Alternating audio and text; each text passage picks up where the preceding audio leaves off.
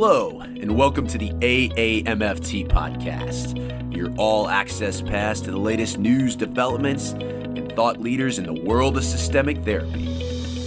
We strive to relate, educate, and innovate, one episode at a time. I'm your host, Dr. Eli Karam, and we're brought to you by the American Association for Marriage and Family Therapy. Our podcast explores topics that relationship-based therapists care about. In addition to featuring unique conversations and interviews with established experts, our show provides information and education on direct practice and emerging trends in the MFT profession. For more information, please visit us at aamft.org. Thanks for listening and enjoy the show.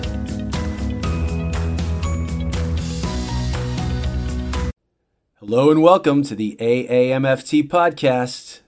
Dr. Eli Karam back with you, where we strive to relate, educate, and innovate one episode at a time. And we're going to talk about today one of the most requested topics, and that is mindfulness. Mindfulness has, in the last 2 decades, not only swept over psychotherapy in general, but also our niche of systemic thinking, couple and family therapy. And no better person to talk about that with us today than Dr. Diane Gehart. Diane is a jack of all trades. If you've ever gone to an AMFT conference, you've probably seen her present. She's an author of one of the most widely adopted MFT textbooks, and she's just a great instructor and an innovator in the way we integrate concepts into the field of couple and family therapy. But one of those first questions is, well, what does that even mean? Mindfulness. I didn't have a class on that in graduate school. Or if I did, I wasn't really exposed to it. Well, for our purposes today, we'll define mindfulness as a meditation technique that's used to treat a number of mental health and physical conditions. And when practiced regularly, and Diane will talk about what that means, regular practice, it's a simple technique that can effectively reduce stress, depression, anxiety, and even chronic pain. It is something the more mature into my profession I get, the idea to be able to focus, to let all that negative stuff from one session kind of clear my head before I start the next session. That's professionally, but personally, in order to be present and aware and not distracted around the people I love the most. I mean, these mindful skills, we use them in work and out of work. So I think it's something that as you grow as a therapist, you can always improve on. And I'm very excited for Diane to talk about that today on the podcast. Diane Gehart is a professor of marriage and family therapy at Cal State University Northridge. She carefully tracks emerging research in our field and studied a wide range of therapeutic approaches, including mindfulness. As I said before, she's authored many influential texts, including Mastering Competencies in Family Therapy, and a book we'll reference today, Mindfulness and Acceptance in Couple and Family Therapy. Edition has been featured in newspapers, radio, TV, and is really an active leader in AMFT.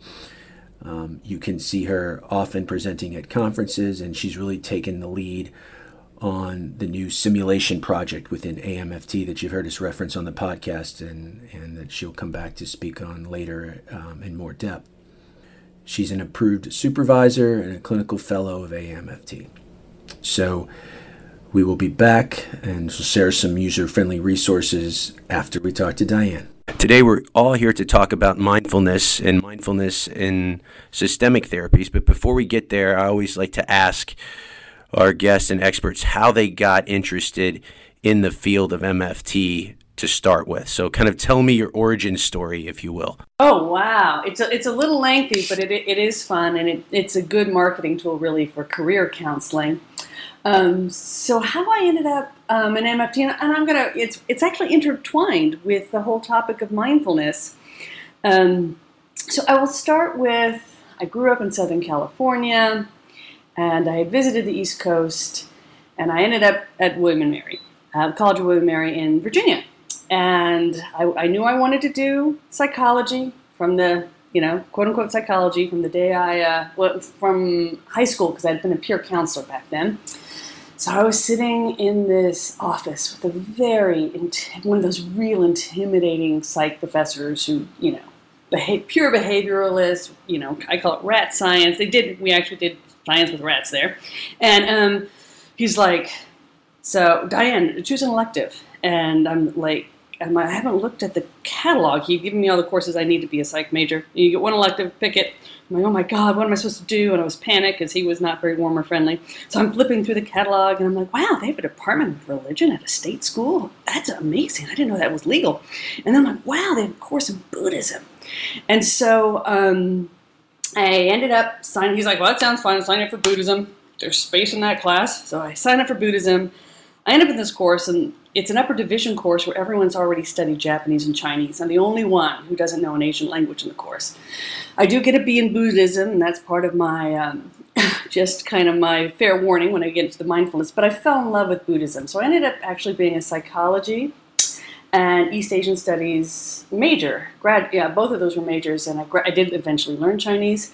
And I ended up selecting my first doctoral program that I started but did not finish was in Asian studies, and I was planning to be a Tibetan Buddhist scholar. And so that was my first. And then when I got there and I was studying Tibetan, I realized that like the TAs had PhD after their name. I'm like, that's weird. I thought you get to be the professor when you have PhD. So I started talking to people, and like, yeah, most of the people end up working for the CIA. And I'm like, wow, I am so not CIA material. I mean, Indiana Jones was big. I'm like, I would be dead in the first 24 hours. So I'm like, let me go back to psychology.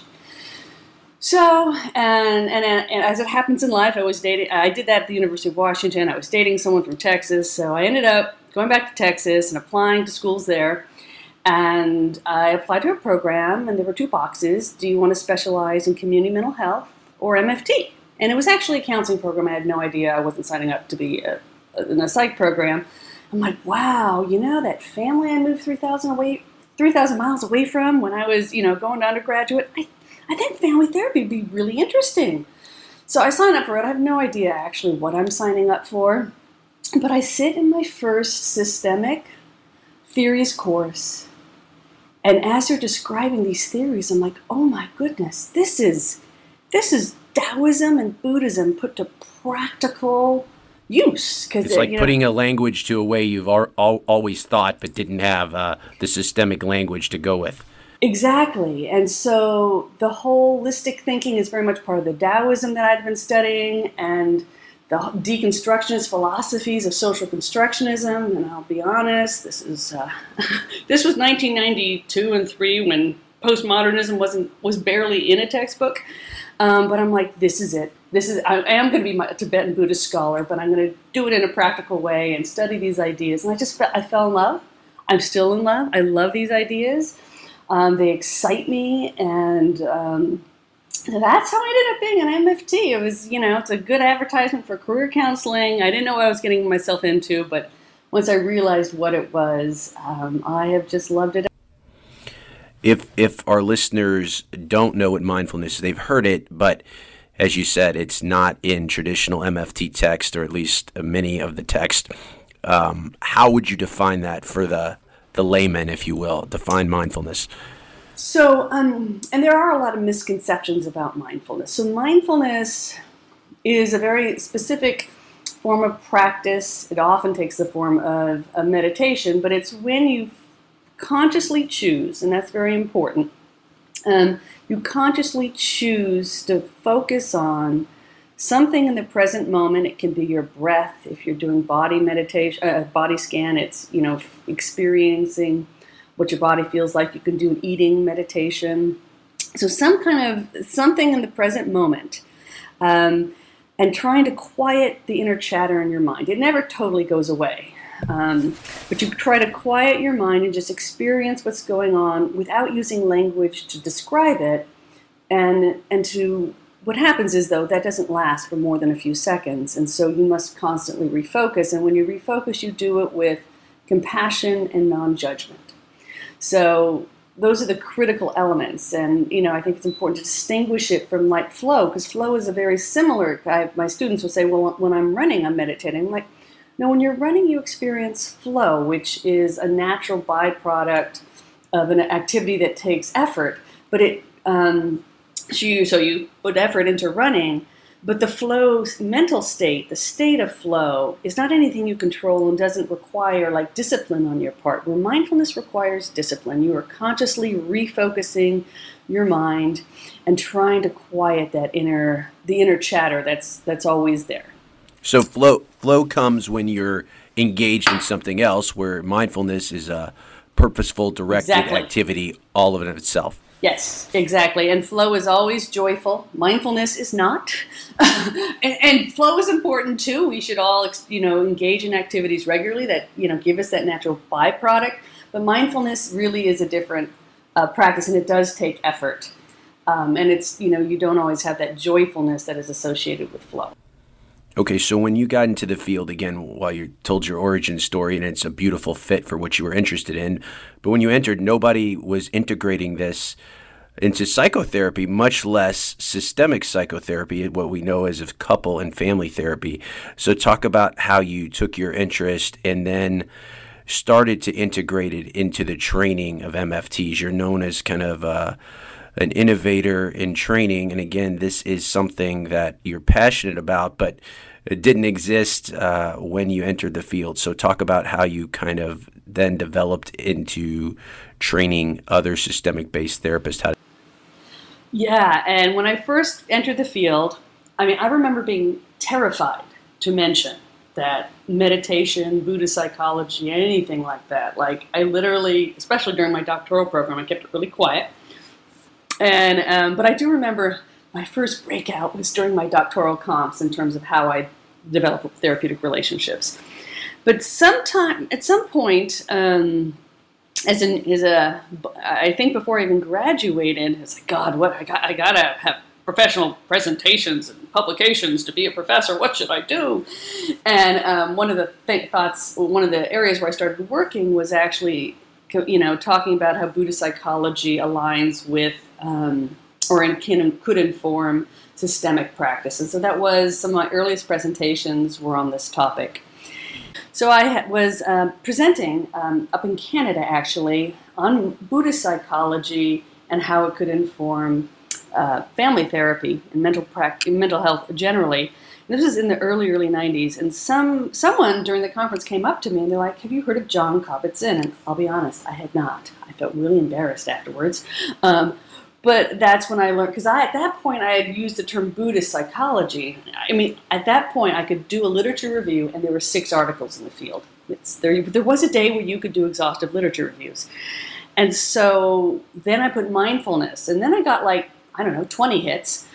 But so early on I learned that mindfulness is really how these ideas were being introduced to the field. And Jon Kabat-Zinn work really separated out any religious aspects from the actual practice of mindfulness. So that is, and then once the mindfulness, and I realized this is how this is going to be introduced to the field of mental health. I think a lot of our listeners, they're intrigued by this, but they want you're such a good storyteller. They want an idea of what this would look like. So if I'm someone, it's much like we like to think, if you don't understand the concept and how it works for you, it's very hard to teach clients, an individual, much less a couple or a family, how to do this. So how do you start introducing this to students and training them to be mindful themselves before they can teach this to their clients? Exactly, yeah, and that is a very important point, because the general recommendation is 6 to 12 months of personal practice on the part of the clinician before you try to introduce this to clients. And I worked with my colleague Eric McCullum, who had done a lot of research in multi-couple groups related to domestic violence with Sandra Stith. But I randomly bumped into him at a solution-focused conference, and at the time he was I was presenting on mindfulness and Buddhism. He was sitting in the audience, and at the end he stayed there, and he was like, "So, I have some interest in this too." So the two of us started working together, and we actually presented at conferences for over a decade on mindfulness together, and we decided that it would be really good for our students to learn how to to practice mindfulness to help them manage their anxiety, to work on their therapeutic presence in the room. And so he and I worked together. I think we started in 2004. We both got permission from our, deans and chairs to integrate mindfulness into our fieldwork curricula. And so the basic requirement we decided that was realistic was having our students practice 5 minutes a day, 5 days a week. Just because the discipline required is quite significant. And doing 5 minutes of mindfulness a day, 5 days a week is a lifestyle change. It radically changes your every aspect. And it's because it takes so much work to slow down from most of our hectic paces of life to do that 5 minutes. And there's a wonderful video that's associated with my book, Mastering Competencies in Family Therapy, and it's available if you get the MindTap Online edition. And I just love this video because I have a teenager who's got diagnosed with ADHD, wants to learn mindfulness, and I work with him. It's demonstrating cognitive behavioral family therapy because mindfulness is associated with the behavioral approaches. And we sit there for like 20, 30 minutes figuring out how he's going to do 5 minutes of mindfulness before school. And it really does require him to go to bed half an hour early. And it's just a beautiful illustration. Like, that's the reality. So we knew we were asking our students to do a lot. We also introduced, there are Christian forms of mindfulness called contemplative prayer. There are Jewish-based versions of mindfulness. So we also allowed people to kind of integrate this with their own personal existing spiritual practices. But we had our students do that, and we really, I think both of us were blown away by... what was the buy-in like, or did you get any resistance from certain students, even though 5 minutes, as you said, doesn't seem like that long? It's very purposeful, and it's a systemic lifestyle change when you start doing that. What was the resistance, if any, that you got from students? And so this is 2004, and Eric is at Virginia Tech, outside, the DC area, one of the satellite campuses for Virginia Tech, and I'm in California and Los Angeles area. So my students they were cool with it. It's California, meditation's just part of the culture, and so my students actually begged me to require it the second semester of field work because they wouldn't do it unless they had to, but they knew it was good for them. So in LA, I had very little resistance. In Virginia, Eric had to work a bit harder. There were some students who were uncomfortable with it because it was an Eastern spiritual, we use the term mindfulness, it does refer to an Eastern religious practice, but there are definitely, Judeo-Christian versions of this as well. But he certainly struggled more with the resistance than I did. But I think we did some qualitative research, a little bit of quantitative kind of outcome stuff, and it was stunning. And just as a professor, as a supervisor, I can say that mindfulness was only second to live supervision in helping students in their first year become clinicians. Because if you can manage your stress response as a new clinician, you have access to everything you've learned in the first year or so of the program. To me, that's the buy-in right there, is even if you are a student who is skeptical, if the buy-in is, this will help me be a better therapist, this will help me clear my head, limit my anxieties, be able to be fully present and focus on my clinical development and my work with clients. To me, that is the buy-in. Absolutely. And one of the things I use a lot of Dan Siegel, who just describes some of the neurobiology of mindfulness. And I'm gonna see if we can do this in a podcast. But if everyone who's listening, unless your hand is on the steering wheel, I recommend if you pick up your hand and fold your thumb down and then put your knuckles over your thumb, what you have is what Dan Siegel calls a handy model of the brain, with your brainstem represented by your wrist. So that's what keeps your heart beating and your lungs going without you consciously saying, heartbeat, time to breathe, lungs. That's totally, so we have no conscious control over this part of the brain. The thumb represents your limbic system, which is where the stress response, the fight, flight, or freeze response is. And then your prefrontal cortex is represented by your knuckles in the very front, which is where good decision-making, executive functioning, And all that good stuff you learned in grad school is located in that prefrontal cortex. And what happens is if when you become stressed, and this is supervisors who do live supervision, we just watch this happen. As you become stressed, you quote unquote flip your lid. So that would mean lifting your fingers off that thumb, and you flip your lid, which means, and your prefrontal cortex goes offline under stress. And the reason for this is biological, because if a bear is about to eat you and you've got to either run, fight, or freeze, praying that the bear doesn't see you, your prefrontal cortex it's too slow. You're not going to save your life. So that's how our brains are just wired. Unfortunately, our brains are not wired to be nervous as a first-year MFT student. So what happens is all the academic knowledge they have, you don't have access to it. And so that is why if you can keep your lid on, so to speak, in your first year of therapy, that changes the game. Because I remember as a new supervisor, I'd watch some of my best students go into session. They'd come out, they'd have a mid-session break, and I'll be like, go in and ask, a scaling question. I'd give them the words, right? They'd go back into the room, and they wouldn't do it. And I'm like, what's going on here, folks?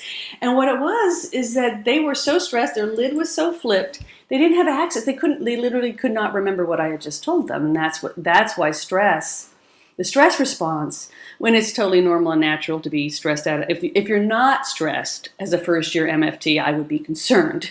But if you can keep your lid on, even, improve that 50%, your first year is going to go so much more smoother, and you'll be a much better therapist in that first year. Formats, if we'll have students, we'll have educators, really anyone interested in systemic-based relational therapies listening to this podcast.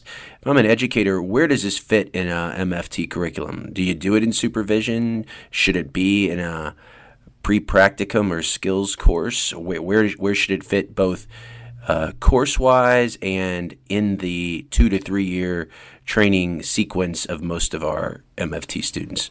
Well, ideally, the ideal place for it would be in the pre-practicum because you do rewire your brain. If you practice 5 minutes a day, 5 days a week, every time you refocus during the mindfulness meditation, the basic, what we have most people do is try to focus on your breath, quiet the inner chatter. When your mind wanders, return it without being judgmental or compassionate or telling yourself that, oh my God, I'm a horrible meditator, and beat yourself up, which is what most of us do. So if you do that, every time you refocus, you have a new type of neural firing between the prefrontal cortex and the limbic system. And so you literally thicken the connection and increase your ability to shut down that stress response consciously.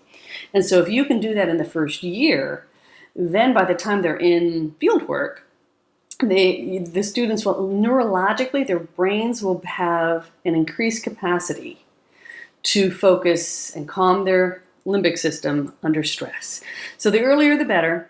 But again, field work is nice because there's more motivation. The motivation's higher to practice in field work because they're experiencing their stress. It is overwhelming, and anything to shut that down. So theoretically that first semester would be the best, but it's certainly the motivation is higher, and that's once they start seeing clients. And what I love about this, I love anything that will make me a better therapist. And even 2 decades into practicing and being an educator, this skill is something, as long as you keep practicing, you could always get better at it. You don't peak. You can always be more mindful. So I love anything, as I said, that will make me a better therapist. So if I'm listening to this and I wasn't lucky enough to have Diane or Eric in graduate school and I'm out there practicing, this framework fits with any preferred orientation, any of your preferred model or theory. It's one of those things that enhances your therapist factors, so to speak. So if I'm out in the field, out a graduate student, already practicing, how can I improve my mindfulness? Where can I get trained in this, Diane? So I do recommend that you find an 8-week mindfulness-based group that's affiliated, especially since we're professionals. On the East Coast, you're going to find a lot of mindfulness-based stress reduction, and you can Google mindfulness-based stress reduction at the University of Massachusetts. and find a list of all of their approved teachers. They do have a very rigorous training program, and getting into one of those 8-week MBSR courses. Another set of courses to look at is mindfulness-based cognitive therapy, which is based on the mindfulness-based stress reduction, but has a specific emphasis on depression and anxiety. It is the gold standard for depression relapse. And so that's a mindfulness-based cognitive therapy to find, someone who's trained in that. And then on the West Coast, UCLA is kind of our headquarters, where it's the mindfulness awareness program at UCLA. And let's see, I think that's Mark. It's under that one I have memorized because I live in LA. It's marc.ucla.edu, but it's the Mindfulness Awareness Research Center at UCLA, which also has, similar to these other programs, these 8-week standardized programs where they're very rigorous training for the instructors who do a good job.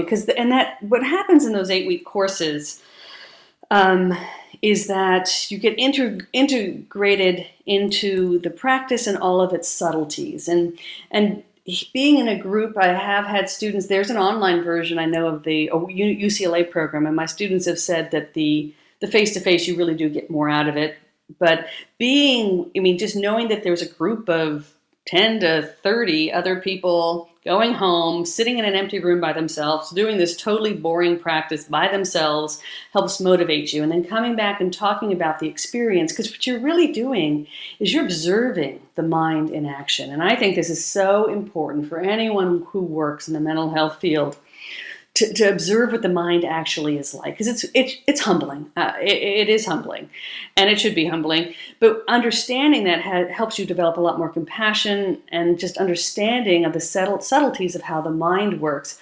But that, having those conversations, there's nothing that replaces that. Having those conversations and dialogues that happen in those 8-week mindfulness classes, so that you really, and to understand how to deal with, I don't have time to practice mindfulness. And, what happens if I sit down for 5-10 minutes and I can't focus the entire time, my mind's wandering? How do you deal with that? Or how do you deal with all the different struggles? And there are a lot of struggles that come up in this practice.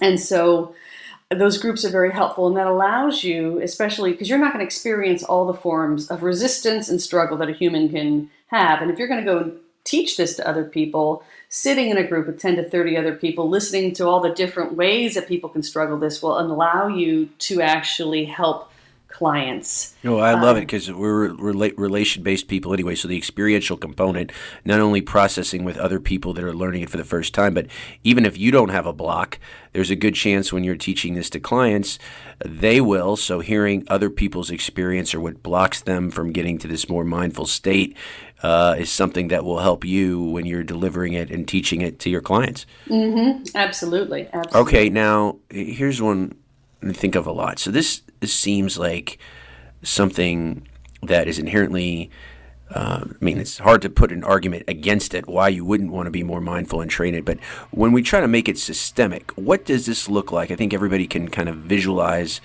what it would look like in individual therapy. What does this look like when you're working with multiple people in the room? Maybe you have a good example of teaching mindfulness as it pertains to couple dynamics or family dynamics, maybe two parents and a out-of-control teenager or what have you. How does it work systemically? Well, it actually works better systemically than with individuals. I can tell you that because I've been doing this for a long time. So the best way to learn the practice of mindfulness is in an 8-week standardized group. The second best way is in couple or family therapy. The hardest way to do it is individual therapy, because there's just we don't have a social discourse that puts a lot of value on sitting around doing nothing in a room by yourself. And so it's the first thing everyone cuts off their to-do list, unless there is social pressure, which is why I think the social setting makes a big difference. And in terms of working with couples and families, the place that I have had the most success is really working with families where a child has been diagnosed with ADHD. Because mindfulness is one of only 2 evidence-based approaches that have the potential to actually correct some of the underlying, neurobiology of ADHD, and if you think about it, mindfulness is practicing focus. Okay, so however you use your brain, right? The neurons that fire together wire together. So as you practice focusing using mindfulness, you do subtly shift the structures of the brain to increase the capacity of the prefrontal cortex to shut off the limbic system. Now, ADHD is basically, the prefrontal cortex isn't fully online. That's why we give people stimulants to wake it up. And so, but mindfulness actually increases the capacity of a person to focus. So in many parents, and quite frankly, the key to mindfulness practice being regular is motivation. It really is not how to do it, but how do you motivate yourself or your clients to do it? That's the struggle. And so with families who have kids diagnosed with ADHD, because there is, a sufficient amount of evidence that's quite motivating, these, pretty intense medications, that is the motivation that I've been the most successful with families with kids or adults diagnosed with ADHD to get off those meds. So basically the idea, and the basic idea is to find a time where the family can work, sit down and practice the mindfulness and find a way for that to work. And when you're working with couples, the issue that typically comes up is always one person is going to be more motivated than the other, and you just need to make sure that it's not such a high conflict couple where this becomes another thing they argue about, another, more evidence that so-and-so is, not doing his or her part or is lazy or whatever. So with couples, you just have to, I think they need to be out of the high conflict stage for this to work with them. You just have to navigate. And even with the kids, I don't want the parents, you got a kid diagnosed with ADHD, right? So the parents are probably nagging that kid a lot. So I really work on having the kid, I put, if they have a digital device, I have them put reminders on their phone to have the kid ask the parent to sit down and do mindfulness rather than it having something else the parent nags the child about. Obviously, age plays into this, but once the kids are, 9, 10, I try to get them to be the one nagging the parent to do mindfulness. Those are great examples. I use one with couples. Many couples therapists teach couples how to take time out and what you should do and what you should not do during a timeout. I think teaching mindfulness and a partner that can go and practice the focus and clear their head, as many couples want to come back and restart that dialogue before they're completely calmed down or reset. So practicing the mindful techniques really helps shorten that refractory period so you can restart a conversation in a productive way. But you're right, it's hard to imagine teaching someone to do that in the midst of a high conflict. You mentioned, two great ways, an experiential group. You talk about this kind of online delivery. You're very humble, but talk about your book. One of the best things, as I said, about people that have read your text, and I'm talking specifically about your mindfulness book, is that you do have very clear examples, much like you gave us the example of the fist to represent the brain. Just very good examples of what this would look like. If somebody picks up your book, what will they find in there, Diane? Oh, my book, Mindfulness and Acceptance in Couple and Family Therapy? Yes. So this is a book that I wrote to kind of put all these ideas together.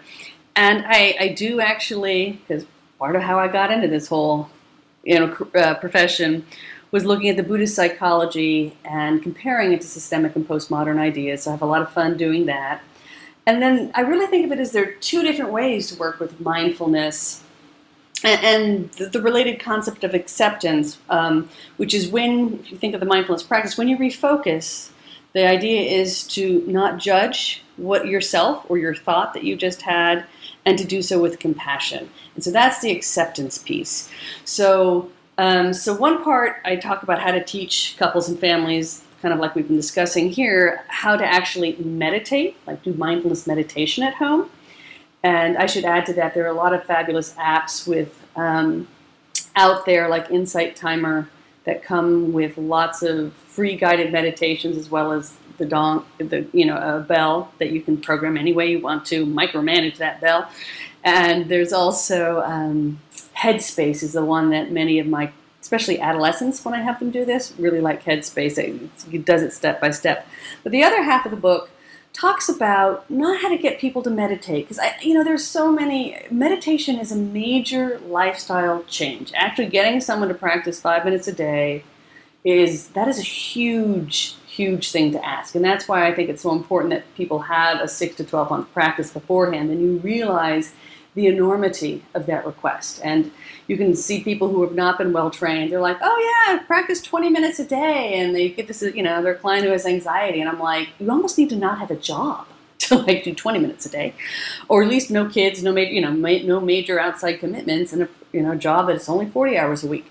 So that's one piece. But the other half of the book, and I think actually the majority of the book, really looks at how do you use these concepts to inform whatever approach to therapy and counseling that you might be using. And I think one of the concepts in terms of acceptance and Buddhist psychology that really shifted how I work, which I describe in this book, is this concept of equanimity is really the goal.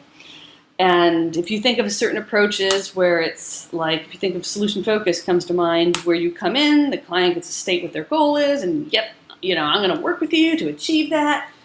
And there isn't a lot of space in some of these approaches to really reflect on, is that a realistic goal? Is that a goal that, is that the best way to conceptualize our goal? And the concept of equanimity is that our goal is not to get happy or have conflict-free relationships, or to have just ongoing perfect happiness, and every time we're not happy, that's a problem.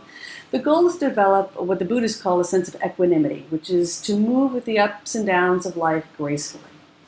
And that really shifted how I see my work. My work is to really, and you can maybe call it resilience, it relates to a lot of the resilience work. My goal is to help whoever comes to me not only work through whatever problem they're currently working on, but to help them to realize that, life has its ups, it has its downs, and how do you move through that gracefully?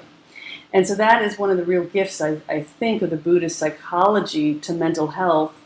Because if we almost subtly promise our clients, it's not a direct, money-back guarantee, but there's this implication in the field of mental health that if you're unhappy or experiencing problems, something must be wrong. And that is a very dangerous concept, because I don't know anyone who is able to go through this life and not have challenges. And so this is where I think Buddhism, the Buddhist psychology, really challenges us, and I think it's a challenge we need to take seriously, and that we can do our work much better in terms of helping our clients learn, before they're done with us, how to develop more equanimity. I mean, you've been interested in this for a long time now, and have again pioneered the integrating of this into couple and family therapy practice and training. Where are we headed, let's say, in the next decade? Where would you like mindfulness to be as far as integrating into our field, looking into the future? I definitely think it should be an important part of our clinical training.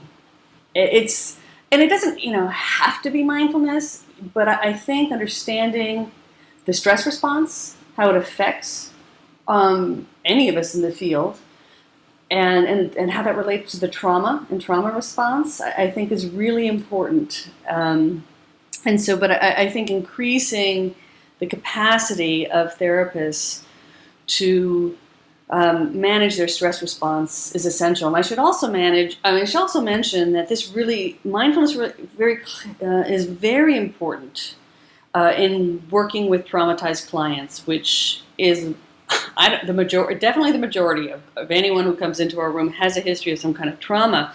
And one of the things they have found is that trauma neurologically is your brain is not in an integrated neural state, and often, depending on the severity of the trauma, it can't get back into that.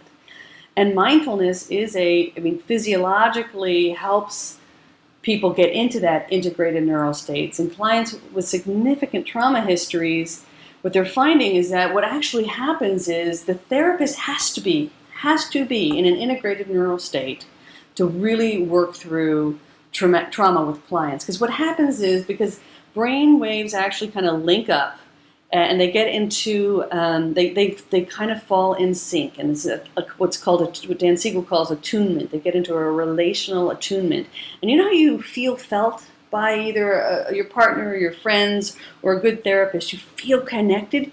They can measure that now with the brain, but therapists need to get into that neural state and allowing their clients and get into attunement with their clients. The clients actually borrow the therapist's integrated neural coherent brain state to put all the pieces of the trauma together to in order to resolve the trauma. Because in some ways, gives new meaning to the term, kind of internalizing your therapist if you're the client, literally being in sync with them, intuit them. Yes, yeah, and neurologically, you can define. Effective. I mean, the resolution of trauma is all those scattered memories that happen when your hippocampus goes offline. It's like the video recorder of your mind goes offline during the trauma because you're so overwhelmed. Those, sights, sounds, memories, those are all scattered throughout your brain. And so the, resolution of trauma is putting it all into a coherent narrative, which didn't happen. Because the brain was focused on survival, and you put it into this coherent narrative, and that's why the flashbacks and the nightmares, and the hypervigilance ends. So, but a therapist has to be in an integrated neural state. I don't think trauma treatment will ever be online. That one we get to keep doing face to face. So I think this is essential for therapists to really understand the mind. And so in terms of the future, I think really working with our students in some way, doesn't have to be sitting down, watching yourself breathe quietly, but to find ways for therapists to be able to ensure that they're in an integrated neural state. And that was really a new concept for me, that the neural state of my brain impacts the quality of what I do in the room. And that's a new level of responsibility in some ways. It's like I always find, at least, even if I'm running late, I take 60 seconds to get myself into, a good neural state when I do therapy so that I can be present, my clients can feel felt, and the work's going to just be more effective. Oh, I'm glad you brought that up, too, because that's what I do, too, kind of my ritual. If I have a 50-minute hour, I have 10 minutes to write a note, go to the bathroom, return a call, and I save a minute or two through this advanced practice to clear the mind, no matter how difficult the last session was, and to focus on the session to come. So it really becomes a practical skill for the therapist. You're so authentic and such a good storyteller. We'll end with one question. Talk about how, because you've been practicing this for a long time, and I think some people are like, well, I can never get to that level. I can never do it the way Diane does it. Talk about how your own practice has made you. We've talked about how it makes you a better therapist. Talk about how it makes you a better spouse, a better mother, a better friend. Give a personal story, really how your practice of this directed mindfulness has made you a better person. I say that I literally have on my to-do list every day is an automatic reminder to do mindfulness and I try to do it. You do it the same time every day? I try to do it after I get dressed, yes, in the morning, and before I walk downstairs to get in the car and drive to work. I try to do it the same time every day. I'm worse at doing it at night because sometimes I'm like too tired, and so I want that kind of focus at the beginning of the day. So I'm a morning meditator, but if I forget when I get to work, like because I was rushed, there's my computer just whacks me in the face and says, did you, do your meditation? I get these little reminders. So it's not like I do this and I put it in the category of flossing. It's like, because, if you sit there and wait for the mood to strike you, like, oh, it's a spa experience, and, I'm just in this big spiritual moment. It's like if you wait to get into that mood, you'll never meditate. And so I'm like, you have to do it to take care of your brain. I hate flossing my teeth. I do it every day anyway. And that's really where I put mindfulness. It's like you've got a brain. You need to maintain it. You're going to meditate even when it's totally inconvenient and you don't feel like doing it. Yeah, because I'm a busy mom. I've got 2 young kids, sort of got 3 different jobs. So I rarely feel like meditating unless it's vacation, where it I feel like doing it. This would just be a beautiful moment. So it is a discipline for me. And I think where I used it most importantly, really, when I was a new mother. And my babies would cry, as babies do. And anyone who has kids, maybe they experience this, the stress response that goes off in a sleep-deprived mother's brain is really off the charts when your baby starts to cry. It's like, oh my God, no sleep. Oh my God, what's wrong?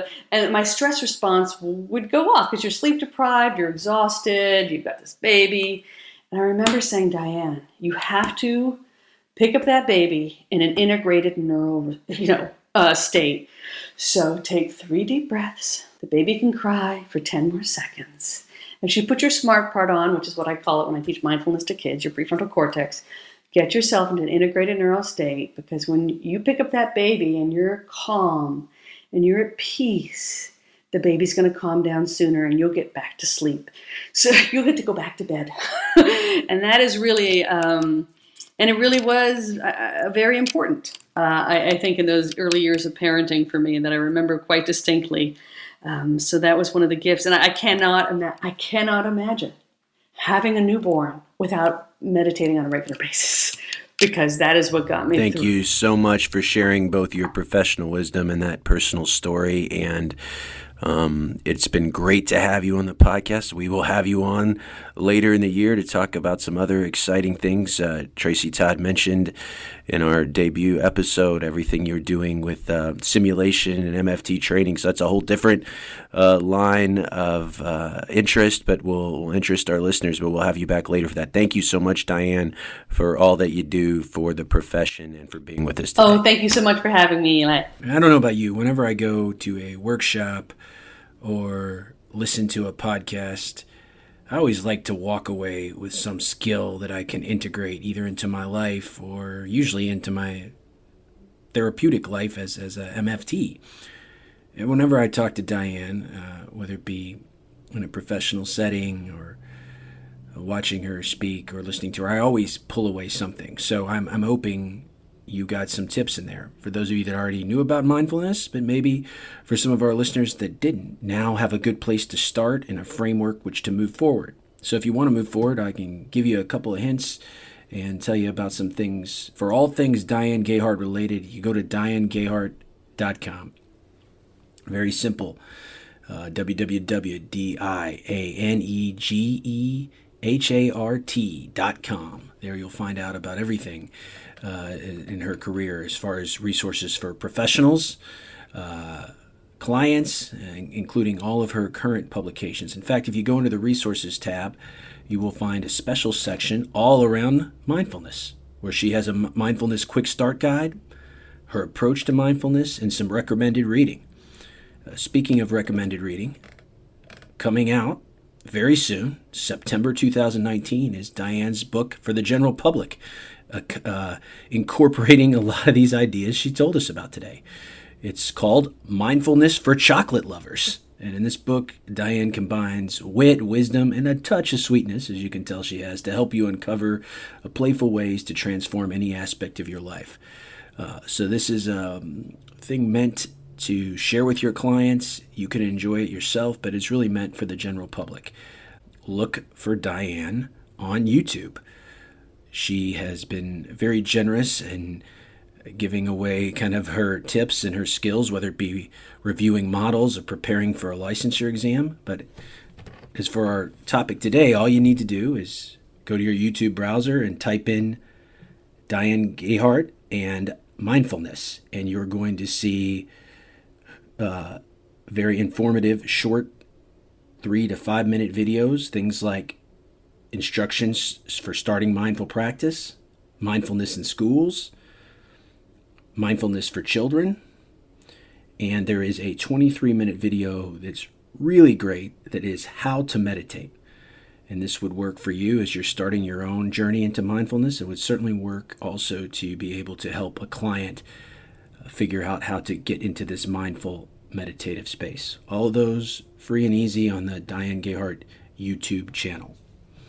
If you want to find us, it's quite simple. You can find the AAMFT podcast wherever you listen to your favorite podcasts. Mine is Apple Podcast, also Spotify, Google Play, whatever have you. And there you'll see our backlog of all of our past installments from our 2019 journey into podcasting at the AAMFT. As always, to keep up with the AAMFT, go to aamft.org, send us an email. We'd love to hear feedback about the show. Best way to do that is communications@aamft.org. Also, follow the conversation on Twitter. The handle is @the AMFT, and I'm @Dr. Eli Live. I love being a part of the AMFT, and I love interacting with other MFTs and the listeners of this podcast. Please drop us a line. Until next time, stay systemic, my friends.